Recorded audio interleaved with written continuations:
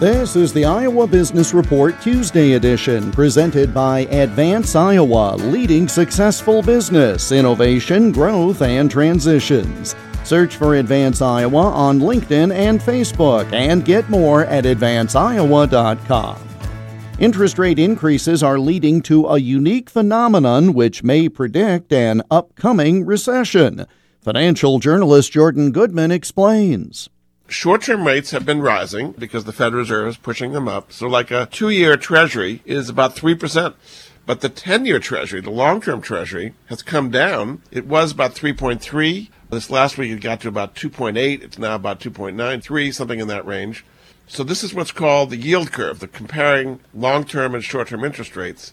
When you have short-term rates this high, and about to go high when the Fed raises rates again at the end of July, and long-term rates have been coming down, you get what's called the inverted yield curve. Short-term rates higher than long-term rates. Under normal circumstances, long-term rates, like 10-year bonds, are higher than short-term rates because there's more risk to committing your money for 10 years. So you get compensated for that risk in the form of higher yields. But the current circumstance with the Fed pushing up rates on short-term side and the long-term side coming down because of fear of the economy slowing, that in itself is a flashing red flag.